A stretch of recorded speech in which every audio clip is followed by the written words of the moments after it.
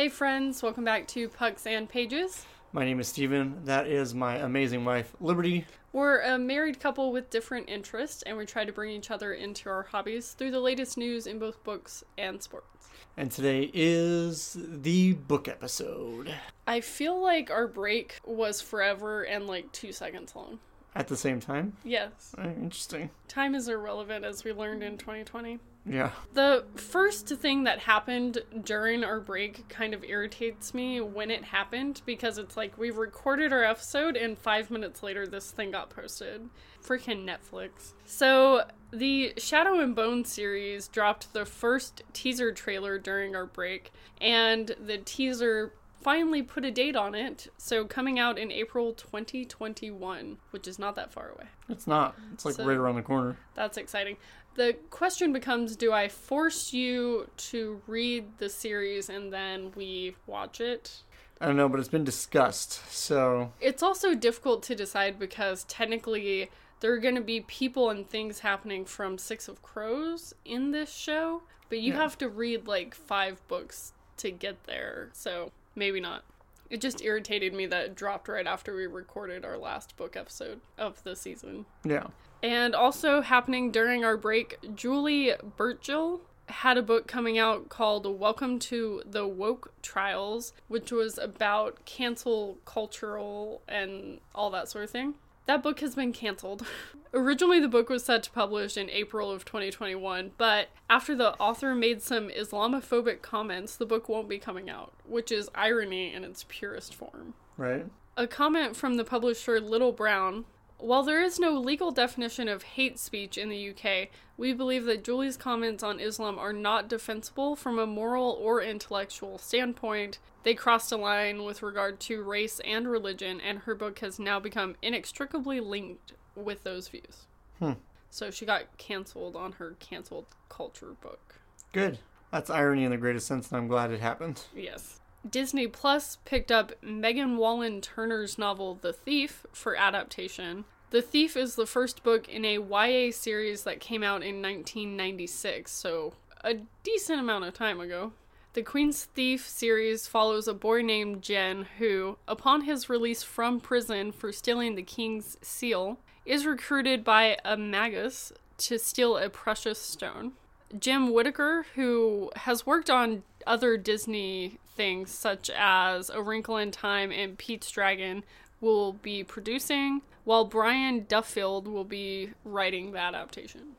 I wouldn't say this is like a classic for the genre, but like it's old enough that it's like Borderline.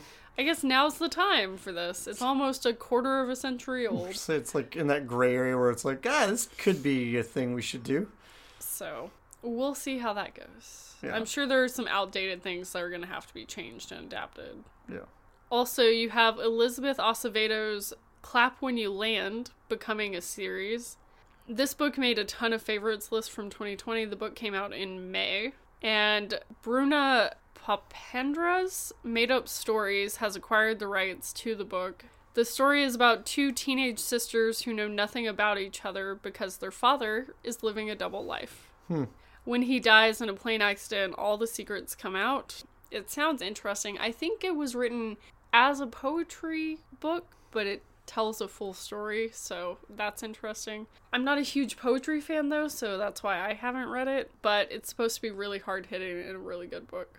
And actually the author is going to be writing the pilot and be an executive producer for the show. She'll have her hands in it, so hopefully they don't mess it up too bad. So it'll be accurate, hopefully, to some extent. True to the book, hopefully, yeah. Yeah.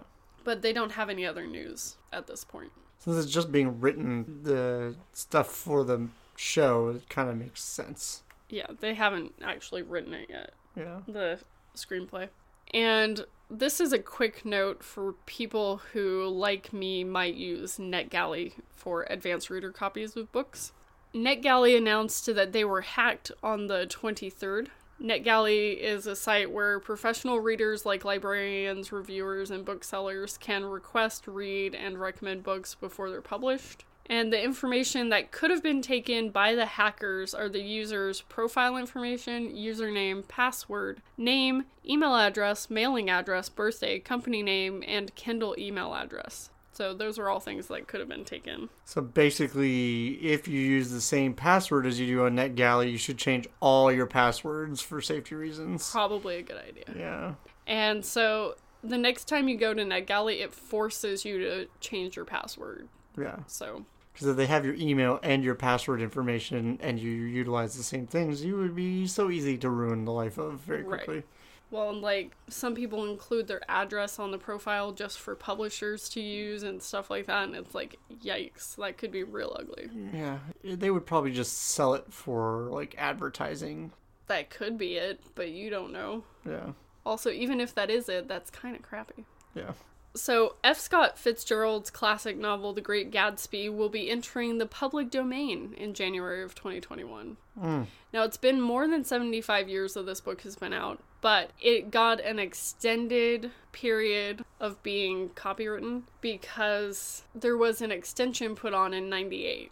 So it's just now entering the public domain in January of this year. So what we're saying is Gatsby TV shows and movies coming from every which direction we can look. It basically means that the book, the characters, the story, anything in between is now open to interpretation, adaptation, use by the public. So you could see in the coming years retellings, more movie or show adaptations, plays, musicals, all also options. D, all of the above. And it also means that the price for copies of the book could go down over time. It really depends. Yeah. I just hope that there's not some weird thing like their estate determines how you can use this character and how they can have their emotions, a la Sir Arthur Conan Doyle's estate. With Sherlock Holmes. Yes. Yeah. And the last bit of book news, actual news, is that while 2020 was a horrible year, it turns out that it made a great year for book sales. With people stuck at home, unable to do their normal activities, a lot of people got back into reading or reading more than usual, or at least buying more books than usual. So towards the end of the year, print sales by units were up 8%, while ebook and audiobooks, which have less of the market overall, were also up. And the chief executive of Penguin Random House for the US, Madeline McIntosh, said, "I expect that at the end of the year, when you look at the final numbers, it will have been the best year in a very long time." Well, that's good considering, like, we had all these fears of, like, bookstores closing and things like that. Like, I feel like a lot of the mom and pops still got really hurt. Yeah. But it was mostly, like, the world's Barnes & Noble surviving this somehow. And I know that they were on the edge of extinction at the beginning of last year, and all of a sudden somehow they're doing fine now because people bought things. At least they're not near that point where they disappear forever. Right. But that's all the news. I also have a list of January new releases because for some reason before we took our break, I never went through the January new releases. Oh God, how did we not do that? I know you're being sarcastic, but like really. So the first two I'm going to discuss are ones that I had arcs for and that I've already read. Right. So the first is You Have a Match by Emma Lord. I read an arc of this last year. It comes out on January 12th. I rated it 3.75 stars. For a contemporary, for me, that's really high. Because, like we said last year, my contemporary rating goes up to like 4 stars and stops. Because I never think it deserves more. So, like, that's really good. Yeah. For me, at least. I was going to say, you have a tendency to literally just be like, oh, it's a contemporary.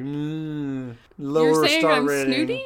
Yes, you don't like star ratings of any quality for contemporary books usually. Well, this one was very good. It is about a girl who decides to do a DNA test from one of those websites. And she doesn't think they're going to find anything. She's just doing it to support her friend who was adopted. Got it. And so they both do their test. The adopted person doesn't really find out anything. But this main character finds out all of a sudden that she's got a secret sister.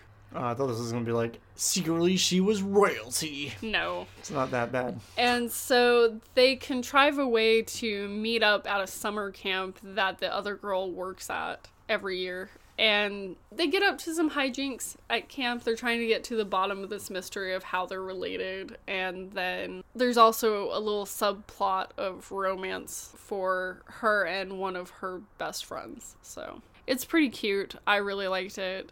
Sounds good. As you know, I'm not a contemporary fan, so I'm not going to be like, woo. This is one I think would make a cute teenage movie. It's set at a summer camp, so it would be a good, like, May or June movie to come out. Got it. And then the other one of the ones I've read is Shipped by Angie Hockman. Again, I read it last year. This one comes out on January 19th. I rated it 3.75 stars, so still really good for me. It's about a woman working at this cruise line in their advertising, and she and someone else are up for a new position with the company. That would be a promotion for both of them, but the boss decides in order to determine who to give the job to, he would send them on their worst cruise, the one making the least amount of money, having the least amount of people going on it. So they travel to the Galapagos Islands and go on this cruise for a week to try to figure out why this cruise isn't selling, and to come up with a pitch, and whoever does the best pitch gets the position. Have you read this book? Because I feel like we've talked about this before. We've read about it. Yes, I read this last year. Okay. I rated it 3.75 stars. Okay. And I really liked the hate to love romance. I liked the reason that they didn't like each other at first, because it was something that you could understand how it would happen, but it's also something that you could get over in a decent amount of time without it being like, I can't believe he did that, and then she just let it go. Yeah. Like, it actually makes sense that it's a small thing, but it makes sense why she was upset at the time. And then you have the cruise itself, and that was really cute. I think I enjoyed that part the most out of the entire book. Yeah. But then when they got back, it was a lot of, like, political stuff with the job, and, like, this stuff about a glass ceiling and her trying to smash the glass ceiling at this company where you have this really misogynistic guy as her boss. And, like, I understand what it was trying to do, but when it's pitched as a romance and then you spend, like, a third of the time discussing this, it kind of pulls away. From the lovey-doveys? Yeah. And, like, if it had talked about that a little bit more in the synopsis, I don't think it would have bothered me as much, but the fact is it was just sold as a straight romance, and that's not what it really was. Right. But other books that are coming out that I haven't read yet. First, you have Lore by Alexandra Bracken. It's a standalone novel according to Goodreads. Some people think it's going to become a series, but I don't see anything about that online. It comes out on the 5th, so 2 days before this episode comes out, this book comes out. And it's a sort of, it's not really a retelling, but it's like they take all the mythology stories that everyone knows really well and kind of turns them on their head. So basically, as a punishment for a previous rebellion, 9 Greek gods are forced to walk the earth as mortals, and they're hunted by the descendants of ancient bloodlines that are all eager to kill a god and seize their divine power and immortality. It's kind of got Greek mythology retelling vibes, but then it also does something completely different with it, so that looks interesting. This is also an author I've read from before and enjoyed, but it's also an author that I read from before and didn't like and didn't continue a series for, so it's 50-50 on whether I'll get this one. Sounds like something that would be interesting for me to read. I don't know. I think you would like it, yeah. I like the synopsis of it. It sounds like it would be a good book. Yeah. Another one, this is a big author in a big series that I bring up because a lot of people love it. I read the first one, didn't continue on even though I liked the first one, because it's a set of novellas. And while I enjoyed the first one, I'm not huge on reading novellas. I always want more out of my books. But it's Across the Green Grass Fields by Shannon Maguire. It is book 6 in the Wayward Children series, and it comes out on January 12th. These are all technically standalone novellas, but it's all within the same world, where as children, people find these portals to other worlds where it's perfect for them and their personality, and it's everything that they could want. And then sometimes they end up getting sent back to their world. And the first book is about how they deal with coming back home to a world that isn't for them. And this one is about a land filled with centaurs and unicorns. And so it sounds like basically what I would call a horse girl book. Perfect for girls with horses. It's kind of off-putting a little bit. Well, you're not a horse girl. No kidding. You don't say. And this next one is technically a prequel to The Hate U Give. It is called Concrete Rose by Angie Thomas. It comes out on January 12th. It's about Star's father when he was still in the gangs and still living this life that he kind of wanted to get out of, but hadn't yet. So I think this one's going to do really well. I think a lot of people are going to read it because he had such a good backstory in The Hate U Give that I think people are going to want to see it.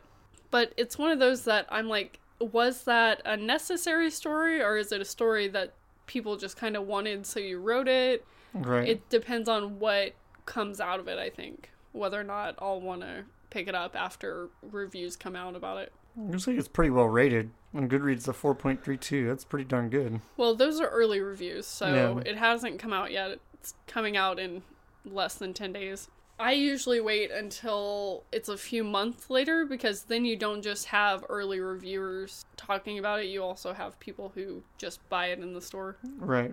And then one that I've heard nothing about from anyone, I just found it on Goodreads one day. It's The Effort by Claire Holroyden. It looks like it's going to be a standalone. It comes out on January 12th. It is a sci-fi story where NASA and the people who keep an eye on outer space suddenly find an almost 6-mile wide comet around Jupiter, and the people who are trying to figure out how to deal with this as it's coming closer to Earth. So it sounds like it's going to be very actiony, sci-fi. It sounds perfect for you, to be completely honest, but also good for me, because that sounds very up my alley. I can't really find any information about it anywhere, which... At least not on Goodreads, so... It's on Goodreads. I'm looking at it now. It has a 3.86 rating right now, but it's only got 14 ratings. So that doesn't tell you much of anything yet. There's not enough numbers coming out about it. But, I mean, it's less than 400 pages, standalone sci-fi, it looks like, so, like, it's not a huge commitment on your time. Yeah. Apparently, there's a giveaway for this book. Hold on. Entering the giveaway. You know, I've never won a Goodreads giveaway. If it makes you feel any better, I entered to win a Google Pixel package giveaway with Best Buy, and a guy in our store won who's OS. He doesn't even work for the company. He hasn't worked there for like 2 years. I was really sad. Like, how did this MFer win? Hey, maybe he'll For our end district. up switching. Yeah, I was so upset. Anyway, back to books. Yeah. So, I don't know, that one looks good. And then one that I'm not at all interested in, because I read the first book and it was just okay, so I didn't want to keep going. But a lot of people are hyped up for. It's book 4 in the Graceling Realm series. Winter Keep by Kristen Kishore comes out on January 19th. And I thought the series was over after 3 books, but she's done what a lot of other people have done, which is stretch it out, grab another one. Yeah. Because the series technically ended with Bitter Blue in 2012. Got it. So it's like almost 9 years later that this one came out, or is coming out. Yeah. But it's set 4 years after Bitter Blue left off, and a new land has been discovered to the east called Torla, and Winter Keep is a land of miracles, a democratic republic run by people who like each other, where people speak to telepathic sea creatures, adopt telepathic foxes as pets, and fly across the sky in ships attached to balloons. So very fantasy, whimsical is what it sounds like. But I've only read Graceling, so I don't know what's happened up to this point. Right.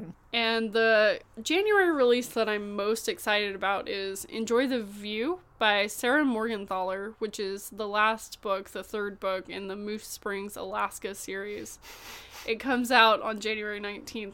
You laugh every time I say the title of the series. Yes, the Moose Springs. Who doesn't love the mooses? Right. So basically, this is a set of contemporary romances set in Alaska that are all different couples from this town, and it usually involves a guy who lives in the town and some tourists who they meet and fall in love with. But I'm very excited for this one because Easton, who's been prominent in the first 2 books, gets his own romance in this one, and he's one of those like big burly guys, very outdoorsy, and like he's gonna fall in love and be soft and cute. I'm very excited. Another book that I feel like the author's really stretching to continue this series, that I know a lot of people are really excited about, It's going to be The Mask Falling by Samantha Shannon. It's book 4 in the Bone Season series. Comes out on January 26th. And so I don't know what this is about. I read the Bone Season this past year, didn't love it, saw some things that I thought were red flags and put the book down. But this is a big series that I know a lot of people really like. The last book that came out in 2017, I think it was. Mm-hmm. Yes. And then there was a novella that came out in 2020, and then this book coming out in 2021. It's one of those things where I think it had a 3-book arc and then got extended. It's a dystopian fantasy about basically anyone with any sort of fantastical psychological powers are hunted down, and in this world you think that they're killed, but instead they're sent to Oxford, where these sort of overlords use you to their will, and it had a lot of slavery vibes in my opinion, so that's why I didn't continue. But a lot of people love this series, so that's one to keep an eye out for if you are into it. And another one that hopped on my radar is the last book in the Curse Breakers series, with book 3, A Vow So Bold and Deadly by Brigid Kemmerer.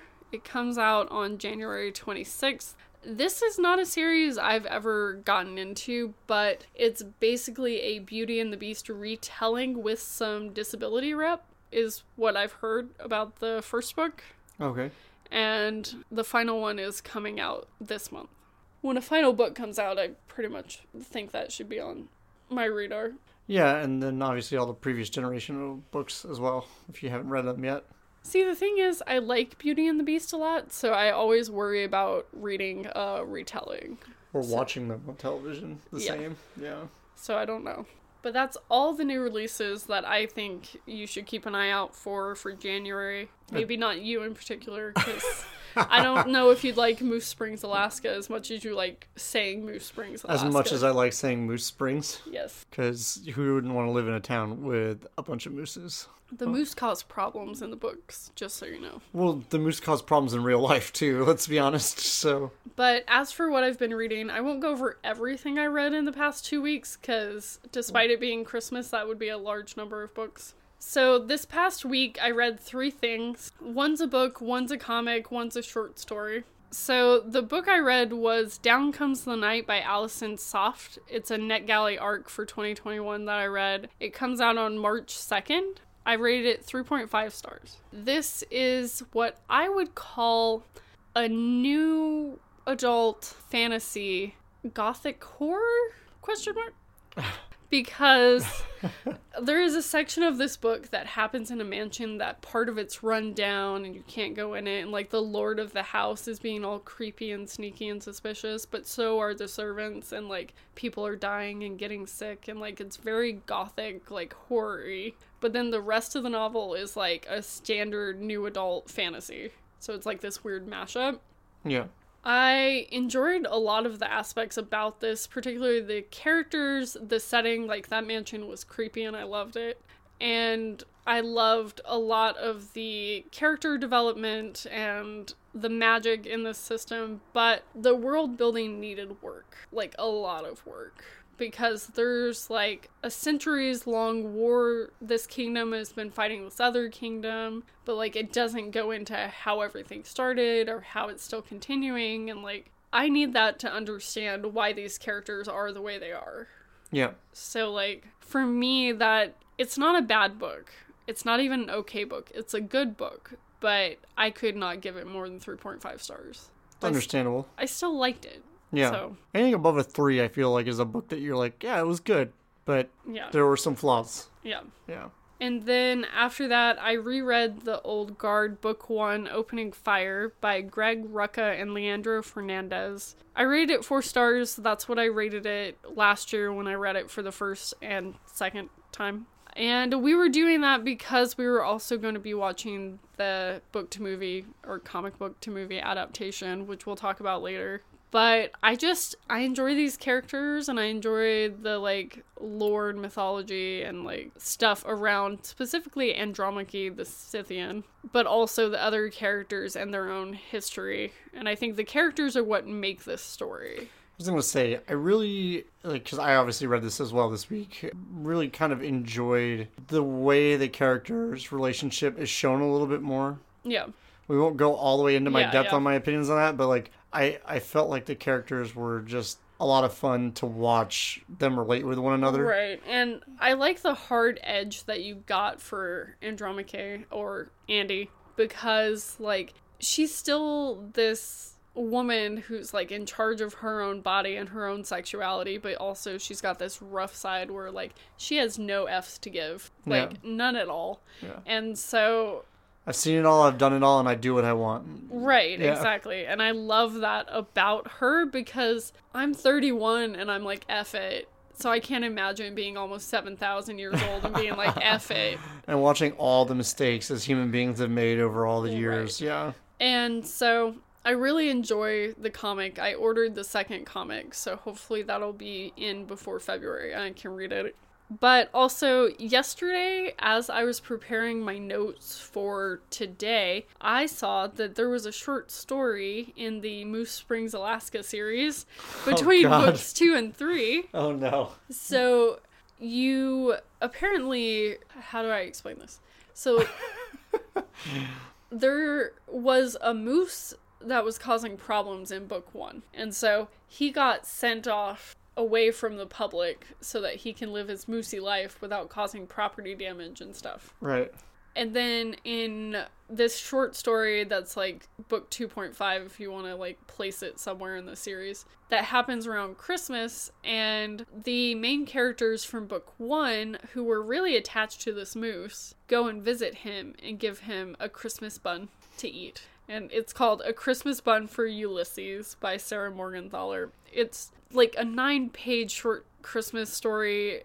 Was it supposed to be like a seasonal thing or what? It was just supposed to be a Christmassy thing for fans of the series and the fans of book 1 in particular. I did not rate this or mark this anywhere because it is literally 9 pages long. Yeah. So I'm not going to put that into Goodreads, despite the fact that there is a page for it on Goodreads. It's so short of a short story that it doesn't count as a book. Why is it on Goodreads for a book? But like, I get it. It's there obviously because it exists. Right. And so it was cute to read. I think what I would recommend for anyone with this series, if they've not picked it up or they want to read it closer to the holidays, is like read book 1 in like November. Right. Book 2 in like early December. And then the short story like around Christmas. And then book 3 whenever. No. Because that hasn't come out yet. But that's everything I read this past week. And this year, my goal is to only read 2 books a week, which sounds like the stupidest thing I've ever heard. Yeah. Because a lot of people don't even get to 1 book a week. But I have this thing that happens when you pay a lot of attention to the book community online where nothing ever feels like enough. And it's a problem with the book community online. And like, I think a lot of people can agree with that. Where, like, no matter how much you read, you feel like you're doing worse than this booktuber or this bookstagrammer or whatever. So I want to hold myself to reading at most 100 books in the year so that I can actually take my time and enjoy what I'm reading. We'll see what actually happens. But in order to do that, I have to read, like, 1.8 books a week. So about 2 books a week. So for the 2 books that I plan on reading this next week, the first one is Kisses and Croissants by Anne-Sophie Johano. It's a NetGalley arc that publishes on April 6th. I had planned on reading this during our break, but that got subbed out for Down Comes the Night. Okay. Because I was more in a fantasy mood than a contemporary mood, and I want to allow myself the permission to read what I feel like reading. Yeah. But Kisses and Croissants is about a girl who gets into a prestigious ballet program in Paris for 6 weeks over the summer, and how she tries to deal with that on top of this fledgling romance with this Parisian boy that she meets. But it's less than 400 pages, so that shouldn't take me too long. And then I am most excited to read this next book, which is Vicious by V.E. Schwab, because I'm making you read Vicious, so I'm going to read it. Well, spoiler much, jeez. I was going to save that one for a little bit, but... But it's a reread for me. I love this book. It's about Victor and Eli, who are roommates in college, and they work together to discover what can possibly create what they call extraordinaries, or EOs. And they do a lot of experimentation on each other to try to become extraordinaries. And things get bad for their relationship, and all of a sudden they're enemies. I was gonna say, you should really slow your roll, because you're like, here, let me dump some more spoilers on you a little bit. Like, obviously I mean, that's what it says on the back of the book. Yeah. So, I'm not giving away anything the synopsis doesn't give away. I haven't read the synopsis, though. I try to avoid those things because I would like the true surprise. I guess I'm one of those readers where it's just like, okay, so what category is it? Okay, it's this thing. Cool, I'll probably like it. Let me just read it and experience it from like fresh to end. I don't like what to be spoiled. What is a more vague way to explain Vicious? It's about superpowers without being a superhero book. Great. All right. Morally great characters. It's yeah, that seems to be the overall summary I'm getting from both you and Fullen, who's one of my other book nerdy friends, who's like, It's so dark, you're going to love it. And I'm like, oh, okay, great. It's very action-y, which is why I think you'll like it. There's no, like, big romance in it, so I think that'll help you enjoy it. And the chapters are pretty short, so if you can only read, like, one or two chapters, I've noticed. Then you can knock that out real quick. And that's all I'll say about that. Perfect. And you've been reading the Old Guard Book 1, Opening Fire by Greg Rucka and Leandro Fernandez. Go figure, since I already was making comments about what I enjoyed about it. Yes. So for you, well, I guess for me too, when it came out in July, we watched it, and then I was like, I need to get my hands on this comic now. Yeah.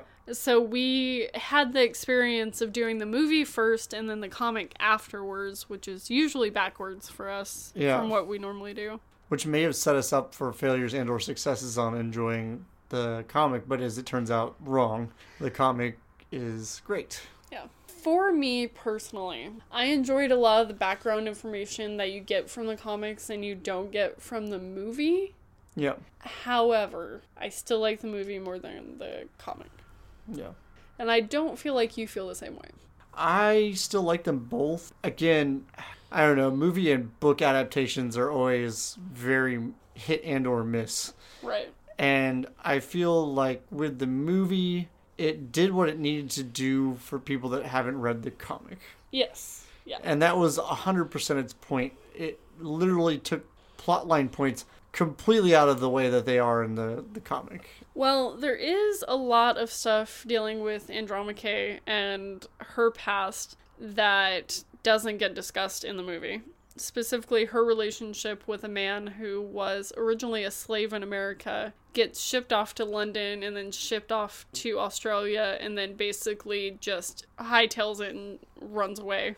Yeah. And so, like, that takes away from the storyline about, like, slaves and the treatment of black people all over the world, not just in America, and like it takes away from that major point. Yeah. And it kind of narrows the whole plot down a little bit more in the movie. On top of that too, and I think that was my biggest problem with the movie, was just where everything kind of lined up story-wise. Like, you do get more information from a book, always. That's just the way it's going to be, comic book or otherwise. You're going to have all the information. And I think that's what I liked about the comic so much, was that, like, you got the kind of backstory, prequel-ish, like, facts that you don't see in the movie really necessarily, like you were saying. Like, you don't really see any of the character development, I guess. It's very much like in the movie, it just rushes you right into it. It's just like, here you are.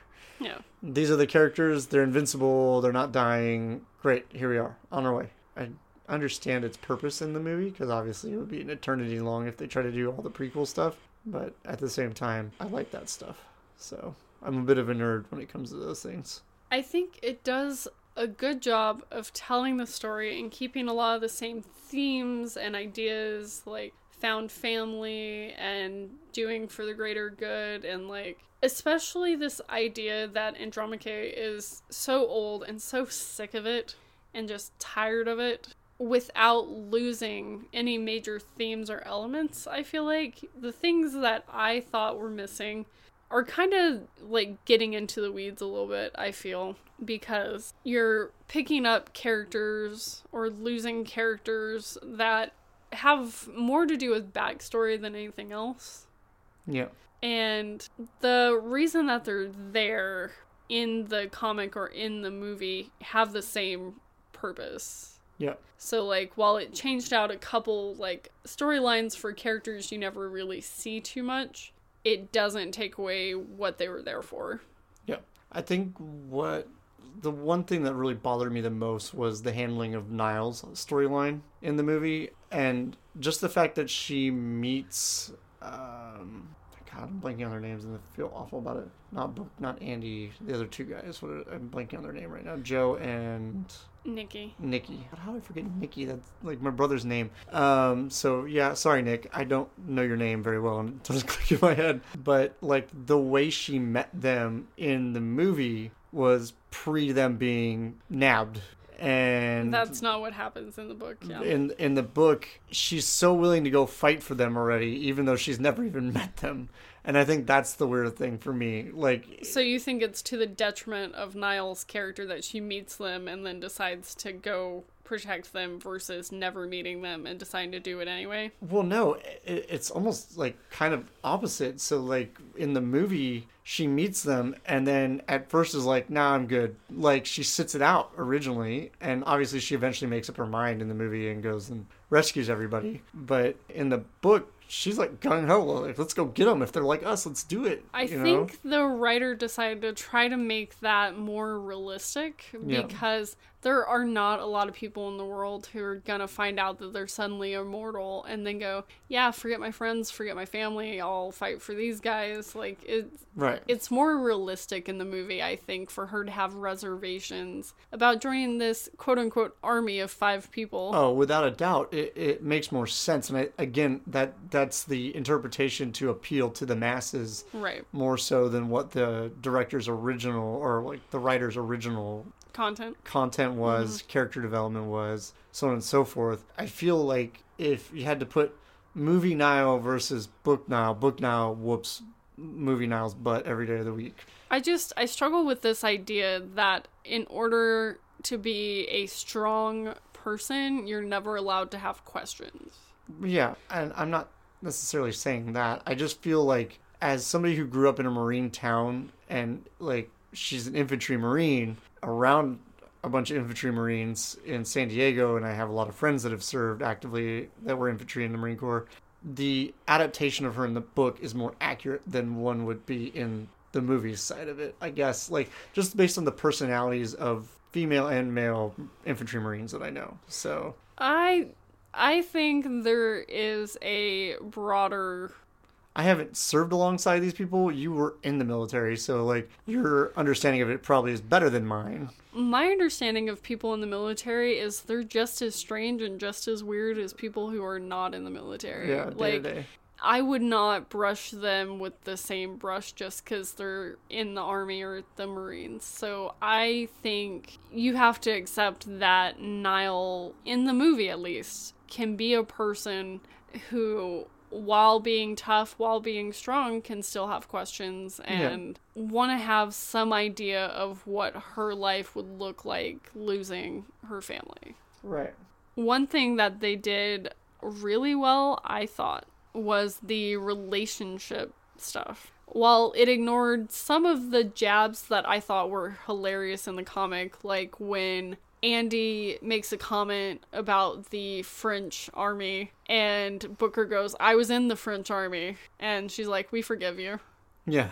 And stuff like that, like mouthy stuff that doesn't get included in the movie. While that's still not there, you still see this found family. Everyone loves each other, even if they think you're a little piece of crap. Yeah. And I especially love the relationship between Nikki and Joe. Like, they are goals. I love them so much. You have that family brotherly, like, dig style relationship with one another, but then you also, the Nikki and Joe relationship it's good in both, I think, adaptations of the book, comic book, and I think you the movie. just see it more clearly in the movie. Yeah. The love that they have for each other. And part of that script, part of that's acting, but I just thought their relationship was like chef's kiss. My favorite scene in the movie and in the book is when they get out of the armored vehicle and everybody's unconscious inside the vehicle, and they're like, or dead. Yeah, and they're like, ooh, a jet. There's a TV. Is there champagne? Yeah, that was cute. It is the best scene, really, from both. I would expand that actually to include when Joe wakes up in the armored truck with all the people around him, and he's trying to check to make sure that Nikki's okay, and they're telling him to stop, and he's like, I have to make sure he's okay, and the other guy's like, is this your boyfriend? He's like, you're an infant. Yeah. Your mocking is infantile, and goes into like this big flowery romantic speech, and then he's just like, you and Kirby romantic. Yeah. And like they kept that word for word from the comic. Yeah. I'm like, yes, perfect. I will say the infant thing is like, it can be taken two different ways. Obviously, he's been on the Earth a whole heck of a lot less than the two of them have been on the Earth. Well, and I think that's the main point he's trying to make. Right. And he's like, and secondly, like, you've never loved like this love will ever be on the Earth. Right. You know? Yeah. And obviously that's going to be the case because hundreds of years of relationship versus whatever you have with your significant other right, when you're not like, being a bodyguard. It's like this big microscopic level comparisons. Yeah. So like it was very well written, that's for sure. I also think that the action scenes and stuff for me were more clear in the movie versus the comic, and I think that might just have to do with like the art style. Yeah. More so than like the mediums. I can see how it was a little harder to read in the book than it is in the movie itself. The action scenes in the comic, there's so much going on, it almost gets muddy at a certain point. And I don't like describing that about comics because I love comics, as you know. So it was good. Like, for somebody like me who's read comics over the years, it wasn't so muddy that I didn't understand what was going on, but I could fathom if somebody was picking it up for the first time, they'd be like, what's going on? Like, right. And I almost never read comics. I think I read one comic last year that wasn't the Old Guard. Yeah. And then the Old Guard, and that was it. And I've read 2 graphic novels, and otherwise that's not how I prefer my stories. Right. So I think my inexperience there also muddies it a little bit more there. Yeah, and it's definitely hard to track. Like, obviously you're like, oh, they're killing everybody. Great. Like, that's easy to pick up, but it's just like, what else is going on in the background? Like, you really, in the comic, have to focus to see some of the more minute details of things that are happening, because there are other things happening in those blocks of comic. Right. And if you don't pay attention, you're not missing something important necessarily, but you could be missing something that kind of can be tied in a little bit later from time to time. But I don't know. I really enjoyed it just because, again, comic nerd, not hard for me to be like, read past the basic front of the face stuff because I've read worse, but it was enjoyable. I actually enjoyed it a lot. So the one thing that I think was changed a lot was Merrick, the character of Merrick. He is very different kind of a-hole between book and movie. And they picked the right guy to do the movie, I feel like. Because, nailed it. I loved that. Anytime I see an ex-Harry Potter character in something, I'm like, hey, I know you. Who did he play again? He was Dudley. Oh, okay. He's lost some weight and kind of picked up a little bit of muscle. Yeah. But in the comic, it's more of the guy who's like shredded, has that douchey haircut, and like is just this a-hole. Like, just you look at him and you know he's an a-hole, whereas this guy, you could look at him and be like, he might be alright. He's just a rich nerd He's who's just a a jerk. regular guy. Yeah. But this guy's like rich and an a-hole on top of that, so that's like twice the a-hole. Well, I would argue that Merrick in the movie is also an a-hole, but he doesn't come across, maybe, as you said, douchey as the one in the comic. But I would say, personality-wise, the two of them pretty much nail it on the head, that they're both a-holes, as you've described. They're rich guys who use their money to try to get them more money. Yeah. And all of that. But there was one moment in the comic where I thought this guy's absolutely psychotic. And not like billionaire psychotic, just like absolutely definition of psychotic. Right. And it's when Nikki and Joe first arrive at the big pharma building, and he's talking to them and doing that big evil guy speech about what he wants to do with them and all this other stuff. And he just takes a knife, starts stabbing the crap out of his neck. Out of Joe. And, like, not just his neck. In the comic, he's, like, stabbing him in the chest and the back and, like, all, like, couple of pages worth of stabbing this guy. Where everyone's just looking at him and going, oh my god. They did that in the movie, but it was, like, 5 or 6 stabs. It was far less brutal. And, far less brutal. I would argue that. They were faster, I will say. It wasn't like there was a pause between them. It was like 5 or 6 quick, swift stabs in the neck and shoulder area. But either way, it's not good. Like, he was still pretty savage at the same time. I gotta say, I felt like it was way more toned down in the movie than it was in the book. It was still bad. I don't know.